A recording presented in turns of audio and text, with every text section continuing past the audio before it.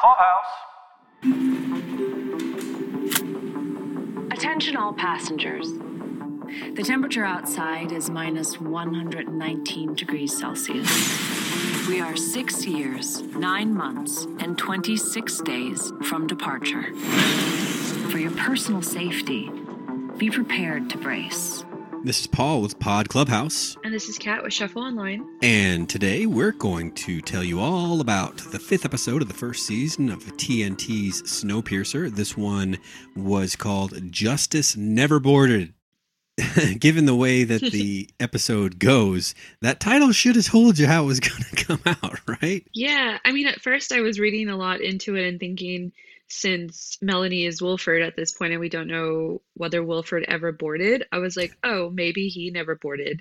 But I wouldn't exactly think that Wilford is Justice either. So then I was like, oh, that probably doesn't fit at the beginning of the episode. And then when the episode, as we go through, I was like, oh, okay, I understand now. Just like the last couple of weeks, we got a cold open monologue delivered during a montage given by kind of a side character. In this case, it was Miss Audrey. And I'm starting to think Miss Audrey is going to be less of a side character moving forward. Yeah, I agree. I think some of the side characters, too, are definitely having their own story, especially in this one where Layden was in the drawer, so there was more room for them to kind of step up. He's the lead, so whenever he's not there, there's a vacuum, right? So, yeah. But all the stuff that Miss Audrey said and did in this episode, like her testimony in the courtroom, which was a little bit more like a speech than actual testimony, it makes me wonder, and I'd like your opinion, is she basically the behind the scenes, like the Princess Leia of this whole thing? When she and Melanie were talking in the night car, it was kind of an ode to a little bit of insight into how it was before, because she tells Melanie, you used to try and make a difference. And so it was kind of, we learned a little bit more about Melanie and how she was, because we've been talking about that and whether, we think she's good, bad, or, she's in the gray. And so I think Miss Audrey kind of revealed that she was probably good in the early years of Snowpiercer, and she's kind of lost her way a little bit. So I think Miss Audrey she's acting as maybe a little bit of the moral compass, at least in this regard, because she's a little biased too, because obviously Nikki was close to her and she's seeking justice, but I mean, that's a good thing. So I would say on that end, yeah, maybe she is. What about you? What do you think? I do think that she is probably going to wind up being a resistance leader, because she is well-spoken and she does have some personal history with Melanie and would like to see this change happen. So I do think she's going to be there as an organizer and leader of that effort. She's been in the fight longer, even though Andre is our lead. He's got tail things to worry about. She's got bigger ideas than just sorting out the tail. The tail will benefit if what she wants works out. Yeah, there's definitely resistance going on in what we learned from this episode. I feel like this episode, I guess it's 5, right? Episode 5. So yes. Halfway through the first season. So it definitely felt like the momentum kicked up a bit, because we finished the murder of Nikki, supposedly.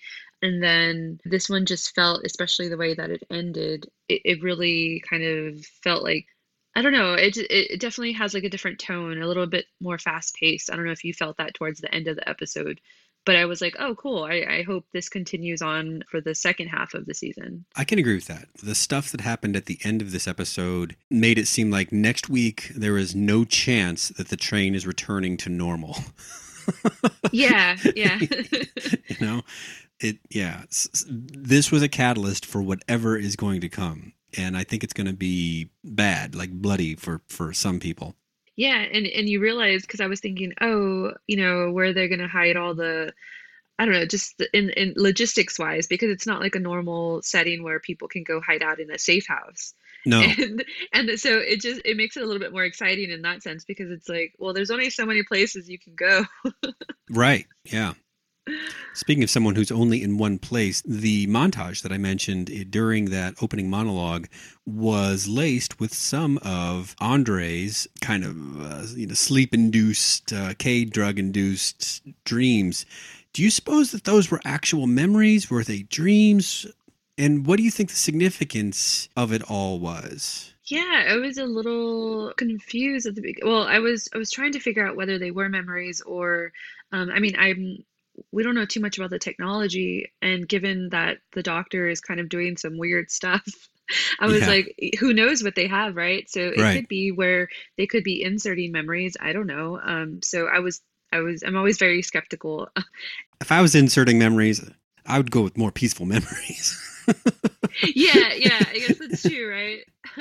But I mean, the doctor's creepy, and he's on Melanie's side, so I think that he wasn't going to be making the sleep pleasant for Layden if it was going that way. But it seems like, well, Nikki showed up in his dreams or slash memories, so that definitely probably wasn't, that was kind of a manifestation of what he went through, and she was singing a song, and I don't know. I interpreted it as, and given that we see it again towards the end of the episode, not happy memories, but like an ode to the beginning of the tale section of how like of the beginnings of the tale, like of when they got on Snowpiercer. I don't know if you got that, like because there was like forming. He saw the other folks on there, so and they were kind of in a circle and doing that, and he was going through the section. So it just seemed like an early memory of Snowpiercer for him. I think you're right. I think although Nikki appears in that first part, I think the rest of it is probably a memory.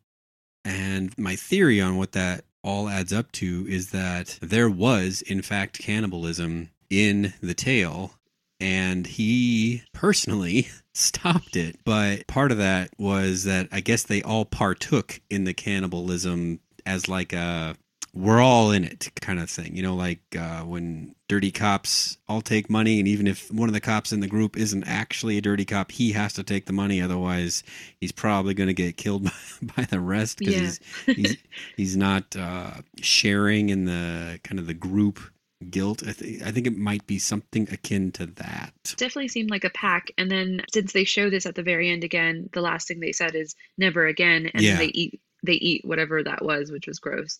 So I think you're right. It seems like he was remembering then, if that's true, a dark memory, like a Mm-hmm. bad thing of the stuff that the tail section has done as well. Like they're not innocent. I mean, given the circumstances, it makes sense that they have to resort to that. But yeah, I think it's an interesting thing, and maybe it's because it's murder and he just investigated a murder. Who knows though if they killed the person they were going to eat or they died of natural causes or whatever. So Or like in the movie, people volunteered. yeah, yeah, it's true. You wouldn't catch me volunteering, but Yeah, I'm not yeah, very selfless in that regard. no. Yeah, oh. But that was interesting. I think that was new. It's curious. Episode 5 to throw that in there. This episode had some visceral, like, makes your gut kind of squirm around stuff that was actually a little bit more reminiscent of the movie than I had gotten before. We'll get to that kind of stuff as we go through. Did you notice that when LJ was in the cell and she was observing Roche and his lunch ritual, that her questions to him were eerily similar to Leighton's questions? Oh, I didn't. She's But like, now that "Did your you're wife bringing make that up, that?" yeah. Wasn't that kind of weird? Yeah, she's just so. This episode definitely, I know we spoke on it in the last episode, but she is just a sociopath. And this episode really proved that. And you were talking about visceral things in this episode, like her sucking on her dad's eyeball, like that was the grossest thing ever. Yeah, I can't think of the last show that I've watched with something that fucked up. Yeah, that was like, I think they know they have a weird or like sociopathic child, right? Like they have to know that. I have a note for later on, but that moment when Mrs. Folgers is trying to intimidate Melanie and she tells her the story of when LJ took out her dad's eye and how that went down. What was she hoping to impress upon Melanie other than the fact that her family is very fucked up? It's like, so we have you in an insulated train where you can't move, but this person is going to be going around and she did this to her own dad. You don't think she killed these other people? Right. Like all of that was like, yeah, you can try to intimidate me with how crazy violent your daughter could be.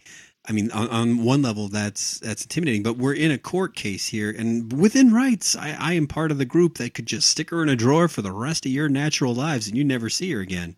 Gosh, I wouldn't have known exactly how to feel about that information that Mrs. Folgers passed on. I mean, the idea being that she could poke out the eye and then be so comfortable with that that we watch her, like, swirl it around in her mouth like a gobstopper.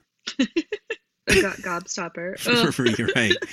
And then her dad is in on it enough that he's like pops it out whenever she asks. He's very submissive to her. It's a very odd relationship. They're just a fucked up family, I think. I don't. Yeah. I mean, I don't know how getting your eye taken out works. I don't know if they just like ablate the entire cavity or what. But doesn't it seem like, I mean, you're prone to infection? Getting someone else's, saliva all over your eye that you stick back? I don't know.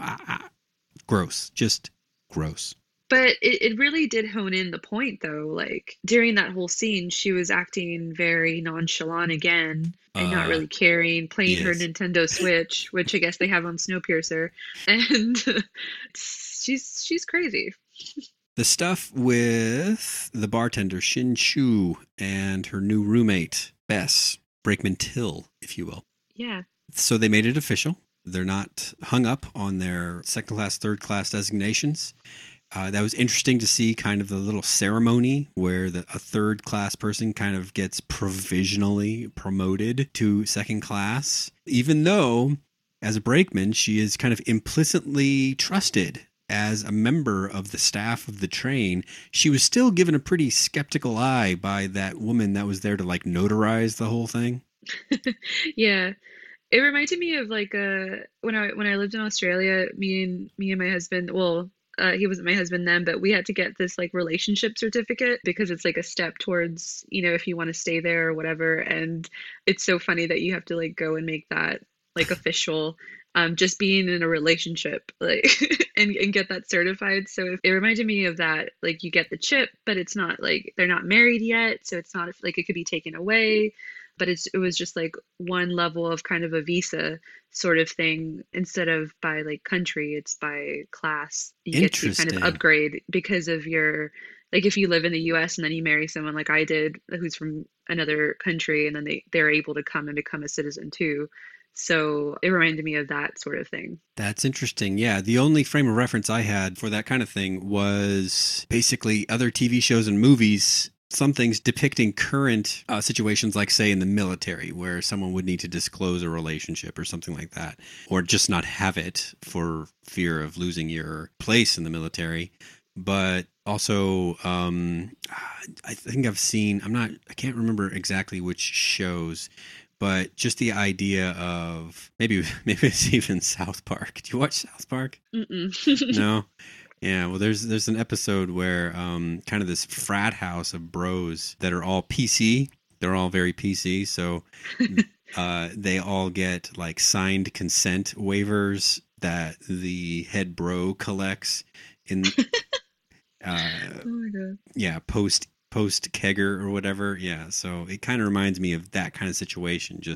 Or like, have you seen Upload? The new thing on Amazon? No, I haven't seen it yet, but I heard it's good. It's on my watch list. Yeah, well, there's a moment where a couple is about to have sex, and one of them says, "Did you bring protection?" And the other one says, "Yes." And so they pull out these little GoPros, and they take turns looking into the GoPros, saying their names, and they approve of what they're about to do, or something to that effect. Or they allow it. And same kind of idea to me, just this sense of provisionally binding yourself to this other person and agreeing that your behavior will dictate how things kind of turn out later, which is my reason for bringing this up. Till is a more complex character than she revealed in the first couple of episodes. I kind of think, given how she reacts when she sees Leighton in the drawers later, that she is going to end up jeopardizing Shin-Chu's place in second. What do you think? The way this episode ended, definitely that little chip is going to be removed. Or also it's gonna suck because now that's a way to track her, right? So potentially, we don't know the limits of that technology. We have no idea, but that's true. Very I'm potentially. Assuming. I was going to say, even if it's just a matter of keeping track of the last door you opened, that's a start. They mentioned that it was only 3 months into their relationship, and then they've upgraded to, living together, which I can't judge because I was like 5-6 months in and we got married. So in my own relationship. So I guess I can't say anything. But yeah, so I think it's going to be complicated, which is why I think you're right. This episode, like I said, this episode seems like it's going to kick off a lot of events that are going to hopefully make the show a little bit more fast paced, because it was kind of not, I wouldn't say dragging, but it was kind of doing the whole procedural thing. Mm-hmm. And now with the fact that multiple characters are having these situations, like now Bess is involved helping with Layden, which we'll get to, and all that stuff. It's like a lot more moving parts than there was like in the previous episodes. It was just like one incident and we would follow that. And now there's just so many other things, which is exciting. This one gave me some question marks about the exact nature of Shin-Chu's role on the train. We know that she is the fancy bartender in first class. She lives in second class, but then she also has like this other role at Melanie's side. The next scene that I'm thinking of here is the one where she and Mel and Dr. Henry are discussing the new wake-up procedure idea, the slower wake-up, which, is interesting because we see a very fast wake-up later in the episode. And he's like, that's a bad idea, but that's the way they have to do it. It just made me wonder, like, how is this bartender even invited to this conversation? Like, what is she really? What do you think? I think maybe similar to kind of the flashback that Layden had with his Taily group and the pact that they have. And given the fact that like Miss Audrey was talking to Melanie without regard to her position and just kind of being frank, like telling her like you were used to be a good person or whatever. It seems like there is like a core group of people, which I think we've mentioned before, that were at the beginning of Snowpiercer, don't you think? Like, I think that explain why, like regardless of what the position is now, like I think they were all kind of, I don't know, some sort of pact in the beginning or some sort of agreement where it was like a core group of folks, and then it's just become what it is now. And that's why they talk to her like that, because you brought that up. Like, why do certain people talk to Melanie like no regard for her position?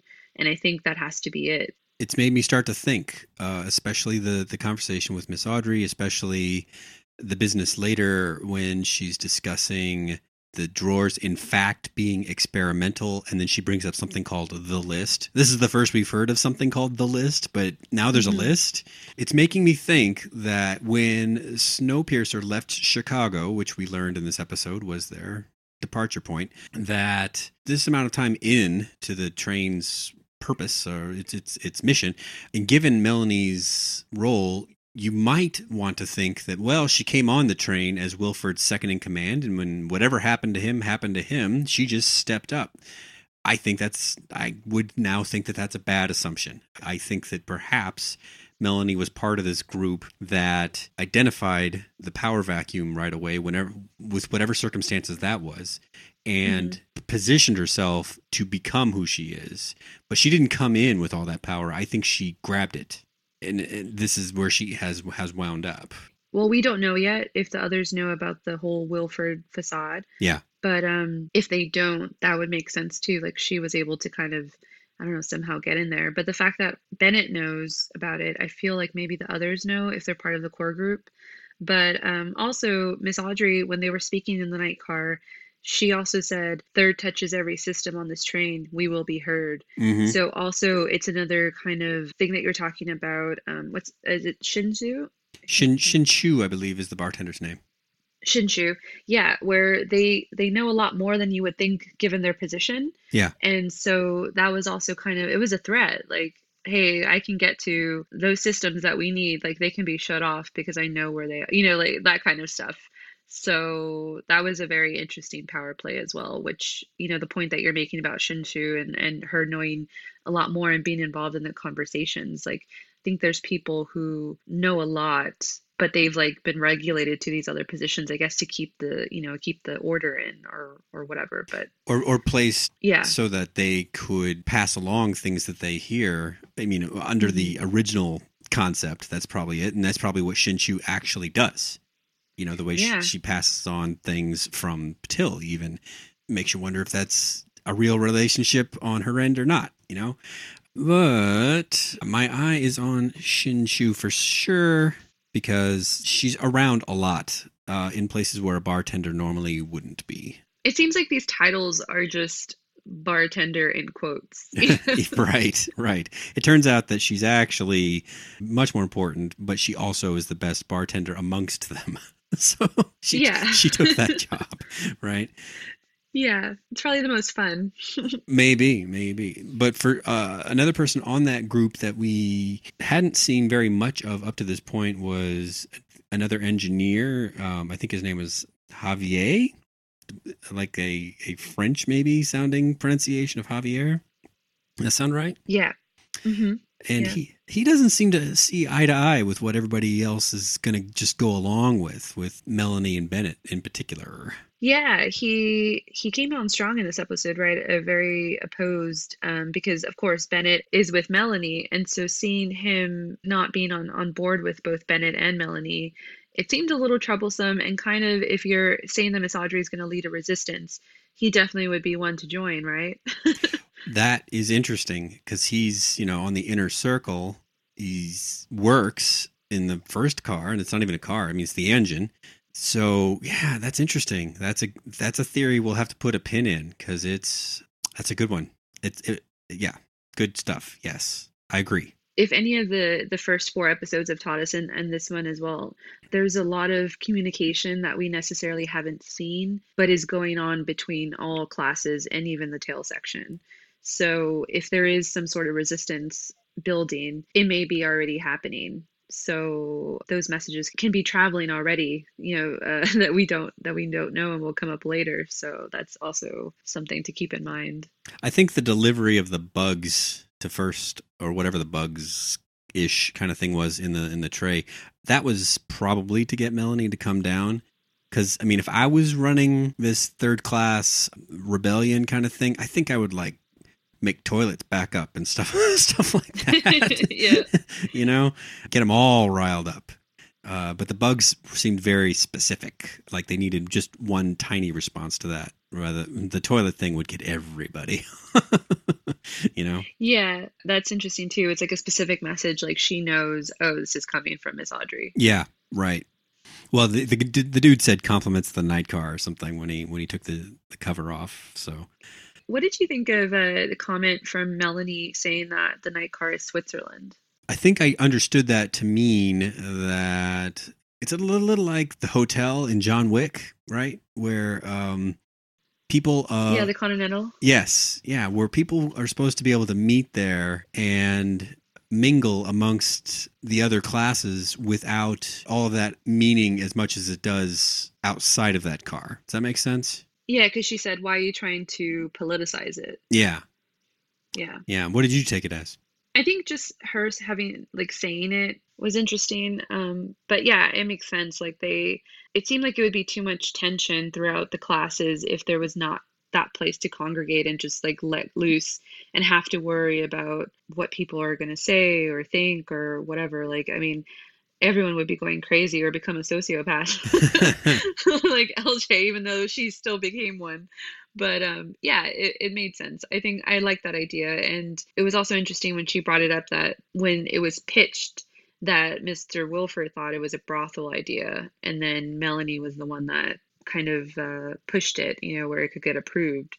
So that was another little insight to the backstory of their relationship too.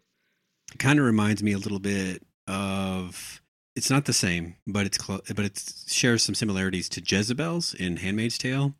The idea of everything needing to be very regimented and have order, as Ruth says, we don't have will, we have order.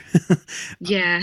But with that order comes a need to have like this release valve. And that's, I think, the night car. Well, given the release, Yeah. that's a good segue for Bennett and Melanie. Oh, right.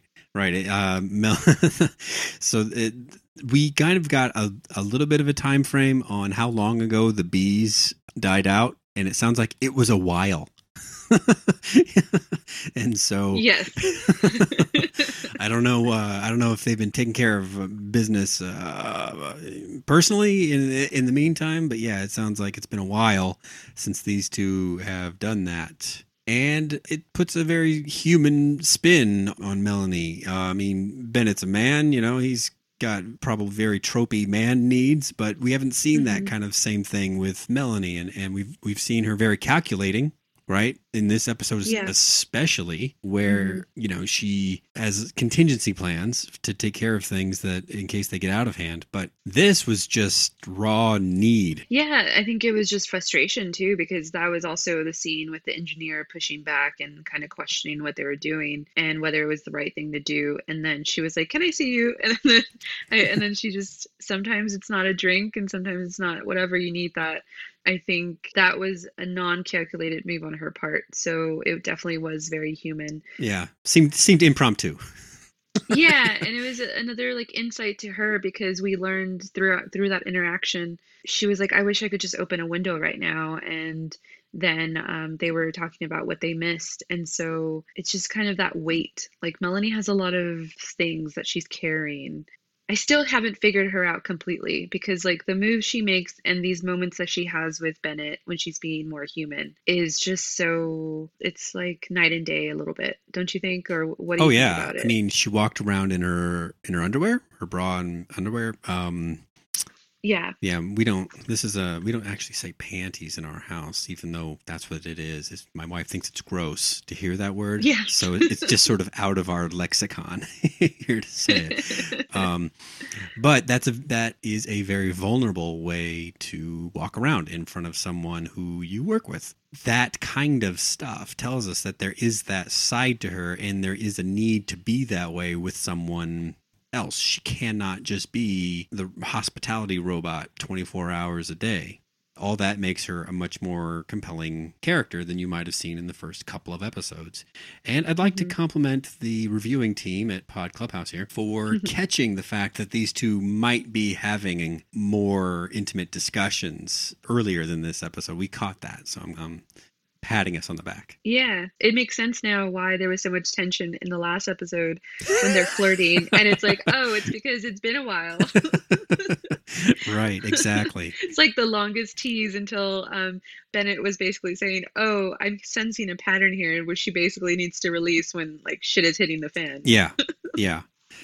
We'll see if that keeps up, because I think shit and the fan are going to stay in pretty close proximity for the rest of the season. But it is interesting because I think it's not even like Bennett is his own character too. Like he hasn't had much screen time, but I would say that the way he treats her, it's not manipulative or anything like that. Like I feel like they're kind of, I wouldn't say equal footing, but it is someone that she trusts very much in order to be vulnerable like that, and knowing what he knows about her. Like he knows the secret, and the fact that she is okay with that, like just says a lot.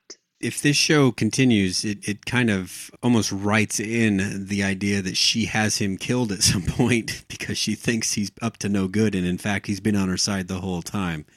Layden hasn't met him yet, right? Or so he doesn't know about that. I don't think so. She's always come back to meet with Layton, and except for surveying the damage to the cattle car, I don't recall seeing Bennett outside of the engine. Do you? No, I don't. So I think he's kind of hidden as well. Yes. So let's just hope he doesn't want to go out in the open, or else he's going to get the axe. Yeah. Poor Bennett. He'll probably survive the first season, but I don't know. We'll see. Yeah. All right. So we get more and more of that kind of British class bullshit that we were talking about in this episode, like I mentioned with Ruth and her "we have order." That sounds very turn of the last century kind of British attitude towards things. It sounds a little eerie about the way things are coming out of the White House these days, same kind of messages, and it's not really being received all that well. Hearing that from her makes me wonder if, even though she and Melanie are friendly and seem to have a good working relationship, if push comes to shove, I don't think that Ruth is aware of the Mr. Wilford situation. I just don't think that she's in on it. But if she ever did find out, I don't think she would come down on Melanie's side, given how she views the way that things are supposed to work. I think she might view Melanie as a usurper. Yeah, I think so too. I think she definitely is one of those characters that she knows her role and she follows it to a T. And if it's out of line, because it's kind of a doctrine, right? And she's followed it so much that if she realizes that it was all for nothing, I think that would really break her. Because that's her the structure that she's kind of based the way that she operates on. And if that breaks, then she won't have anything left. Yeah, no, and she'll be like, "What the fuck? I was doing all this stuff, and you were Mr. Wilford." Like, I would be pissed too. So Yeah. it's understandable why Melanie does things so calculated too, because like Ruth, like the fact that if she did find out, she knows all hell would break loose, and so Melanie is walking a fine line like every day, and that must be so. Oh, to keep it all together, it's just it's a lot of pressure. That's why she needs a Shin-Chu. Like I don't know if you recall, but when she sends that message using the Wilford tube, I think we're supposed to understand that things that come through that tube in those special W embossed canisters are understood to not be Wilford Industries, but from Mr. Wilford himself. Yeah. And so she sends the tube to the engine with a note that says, "Send this back in the event of a guilty." The moment when she decides to do that, she is not with Ruth. She is with Shin-Chu. This episode kind of it's the order is dissolving. Exactly. Part of that order is that military commander guy. When the first class people have that sit down with him where they're basically seeing if he would be game for a coup, we never got his answer. And even the guy that sells out the other firsties, he didn't have an answer either. Where do you think the commander would lie if this revolution starts to happen? I mean, given the way he interacted with Melanie in an earlier episode, he kind of doesn't give a shit, right? I think he's really just looking out for himself, and also has a very power complex of, I think, very stereotype military dude. I don't know. I don't think he's necessarily going to take a side. Right. I think it's more about what he thinks is right, which I don't think is quote unquote right. Right. I think he just kind of likes exerting his power, and like if he's going to see a situation where he can do that, I think he's going to do it no matter what side it is. So the way that he interacted with the Folgers made total sense for his character, because that's the way he's been playing it with everybody. He doesn't give a shit. Like, he's there to keep the order, right, quote unquote. But I don't know if he really has a moral compass, or like, is he serving anybody other than what he thinks his role is, which is kind of a scary thought. I think you're right. I think he is a defender of order, and that the stuff that the firsties were talking about, I don't know if I'm going to start saying secondies, because that doesn't make any sense, but the firsties is okay. Yeah. Seconds. You could say seconds. The seconds, right. Okay, good. The stuff that the firsties they were talking about, I just don't see him going along with it. I just don't see him deciding to try to lend his jackboots to that cause, because what they're talking about, removing Melanie and all that kind of stuff would be such a disruption to order. What's their solution? Having a passenger put in charge of the train or something like that? I see him siding with Melanie on if there does need to be some siding. I think he's going to come down on that way. That doesn't mean he's always going to. I just think initially he would. I agree with you. What did you think of the whole trial scenario, of like the way that unfolded? Well, I have been called to jury duty several times, but I've never actually sat through an entire. Well, that's not true. I have sat through one civil case, and so most of my knowledge of how a trial is supposed to work comes from TV. So, Yeah, I think when you were talking about it, I was like, I've never been to an actual trial, so I only know with TV trial and movie trial. but given that, it seems like whoever came up with the train's code of justice probably had about as much legal experience as you and me. Yeah. Oh, someone committed murder. Oh, let's have like the people who's close to them judge them. Yeah.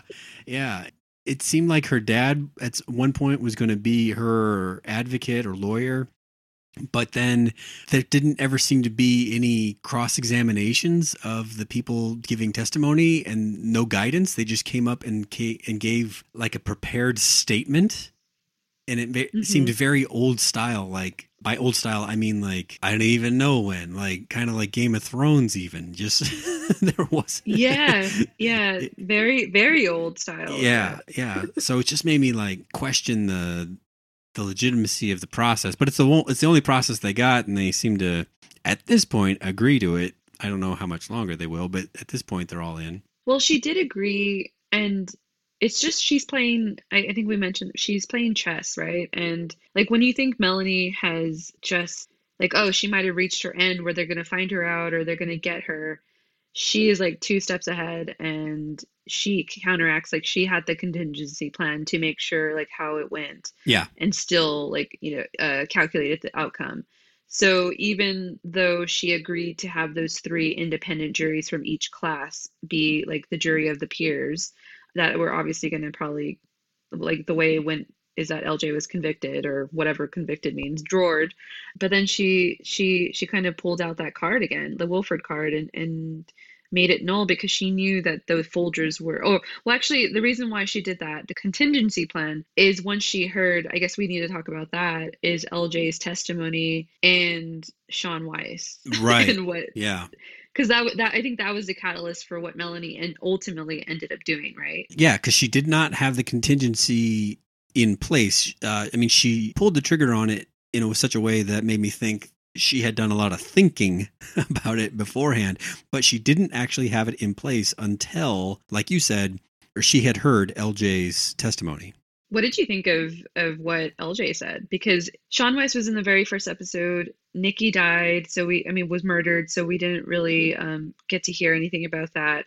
And so it was fine. I was wondering because I was feeling like that was kind of a bummer that it seemed kind of pointless, that whole thing of like, what did he know and the informant type of thing. And I liked that it came out with LJ because then it made LJ significant in some way because it was just kind of she's a sociopath and she's killing these people, and I was like, what's the point of it? And then when she reveals that, it's like, oh, she's a smart sociopath because she had that information and she waited to pull it out at the very end. So very, very unsubtly, right? She's giving this Yes. statement where she's painting herself as a love-struck teen, kind of swept up by this older man who just told her what to do, and even though they were bad things, she loved him so much that she just had to cut off penises with him. But then she just lays in this, and by the way, Sean Weiss knew all this stuff, and I might know some of that same stuff. So, put that in your pipe and smoke it. Oh, that was so good. I would say I like that because I didn't see it coming. No. And you wouldn't be alone. I don't think Melanie saw that coming either. Did you see the look though when I think it was to Shinju, like Melanie gives like she like kind of like twists her neck and be like, this bitch, like that kind of look, and she's like, oh, I gotta do what I gotta do now. That's a tough call. Like, essentially, she made the whole proceedings just pointless with what she did. And whenever that happens in real life, that's the kind of thing where people go nuts. It happens where someone is found guilty of a crime that gets some amount of notoriety, but then the judge says, okay, you're guilty, but your sentence is nothing. Yeah. And that happens in real life, and people get pissed. And we don't get to really see the fallout of that in this episode. I think there will be fallout next episode. Well, I guess in that case, she chose first. And well, there was a line though. I think when she speaks to LJ privately, and she's like, "I did this." Let me see. I wrote it down. Wilford looked out for me, I looked out for him. Yeah. And I found it interesting because we don't know who knows, and it just made me feel like does she know something? Like, because it was kind of saying, like, basically speaking to Melanie, or I may be just interpreting that because I know that Melanie is Wolford, but it was that sort of thing. And that ultimately Melanie chose to do what she did, not for first, but for herself and for like Yeah. the order of things. And who knows if that's, I don't know, bite her in the ass, because also if you think about it, she could have just let LJ get drawered and then she would have shut up by going to sleep. So it's interesting that she let her out and let her do that. Yeah, if it's part of a longer game where having her out is more advantageous than having her in the drawers, I don't see the benefit. The only thing that I do see is the short-term benefit of not pissing off First, who had said that who she knew they were gunning for her. Yeah. I don't know in what form that could possibly be, but it's starting to look like Melanie didn't want to find out. Maybe she thought that LJ told her parents what she knows, and so then that's why she maybe thought back to Miss Folger's threat and basically put two and two together and was like, oh, maybe they know and they're gonna collude against me, kind of thing. So she just wanted to settle that a little bit and to give her time to regroup. And the interesting thing is that LJ's knowledge could also be largely a bluff. She may not know much, but she knew the right things to say, the right name to drop to scare the shit out of Melanie. It was perfect. Like, LJ is considering where she started in the first episode, I didn't think she would be such a big character, but it's been fun, I think, seeing her character play out, because in other shows we wouldn't get a teenager who's this psycho, and right. It's usually like someone else. So I like the spin on that she's the one that's kind of playing with these adults. Yeah. with her chaos. All right. So the last bit that we haven't really talked about is the whole Josie thing. Josie gets called forward by Astrid to try to find Leighton, and she runs into Terrence. Terrence showed up again in this one.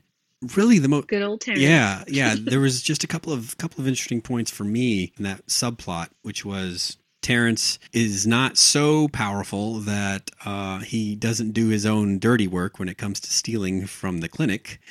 But he's also interesting how we at one moment can think that he and Leighton might be able to work together sometime down the road, but he's not so sold on transferring any loyalty yet that he's going to stick around and try to find him in the drawers. Did you have any thoughts on the whole Terrence interaction? Yeah, if he wanted to have a relationship at all with Leighton and kind of like a team thing, like that's not it. So he kind of broke that. Because like if you want to have that, or maybe he just thought he was a lost cause because he was in the drawer and was like, fuck this, like you can't help me now. But that was a little disappointing because I was hoping it was going to be a team up of like what we had talked about. Yeah.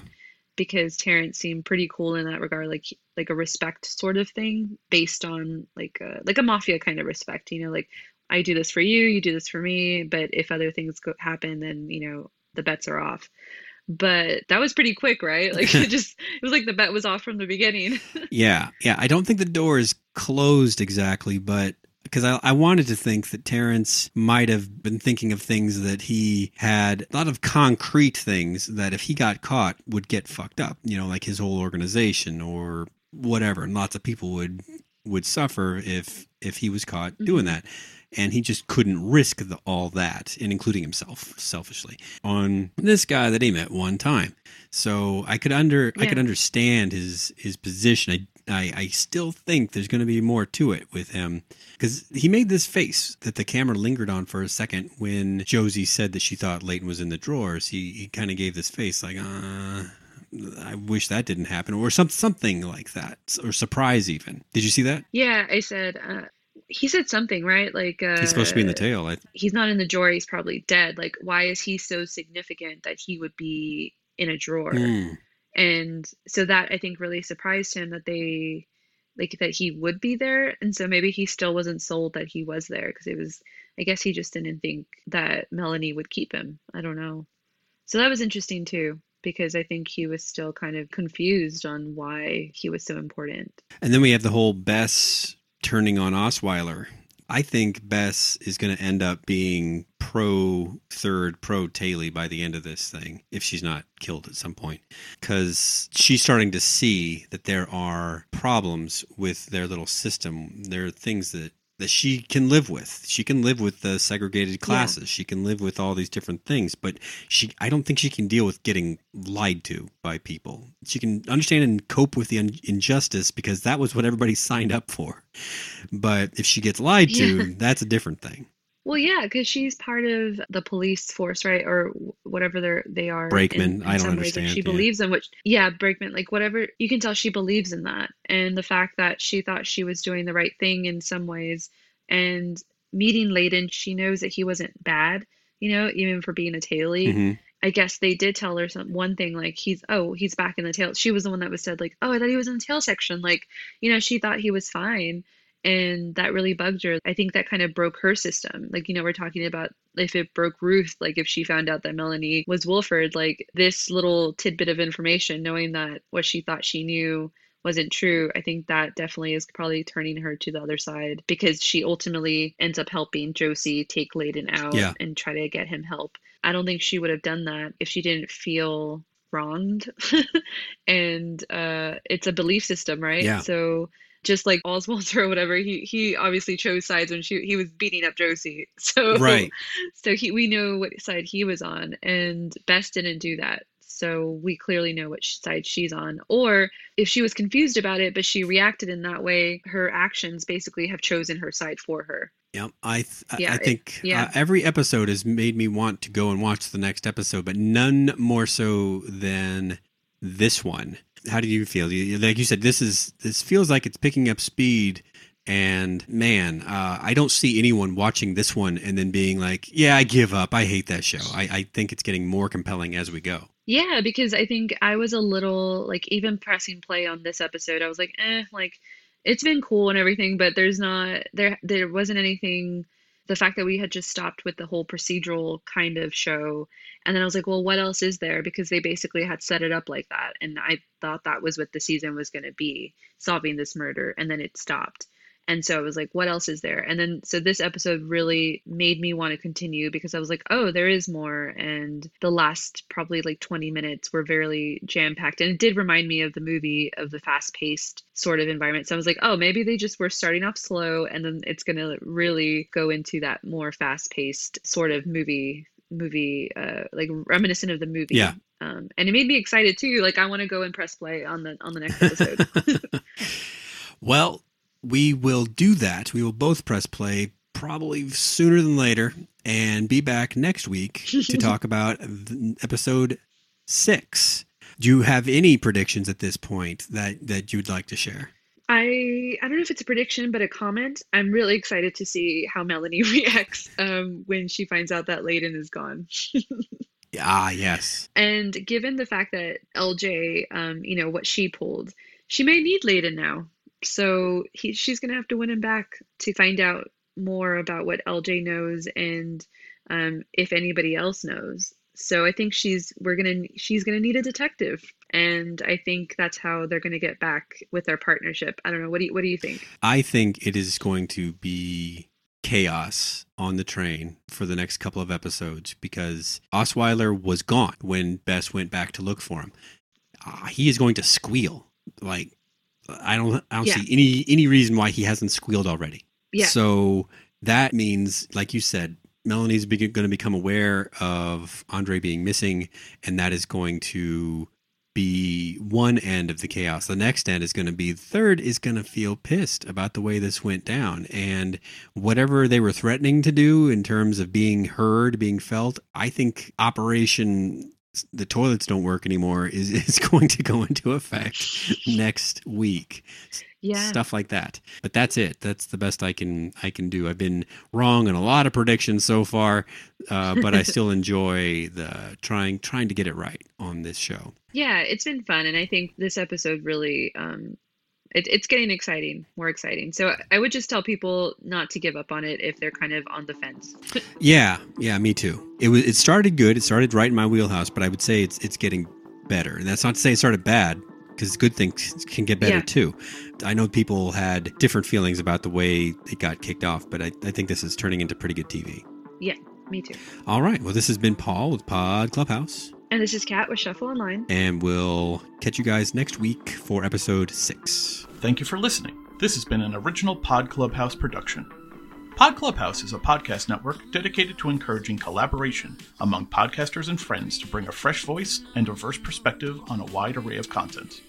Please visit and leave a comment for us at podclubhouse.com. Rate, review, and subscribe to our podcast feeds on Apple Podcasts. Follow us on Twitter, Instagram, and Facebook. You can find us at Pod Clubhouse. Our DMs are always open, and we'd love to hear from you. Pod Clubhouse.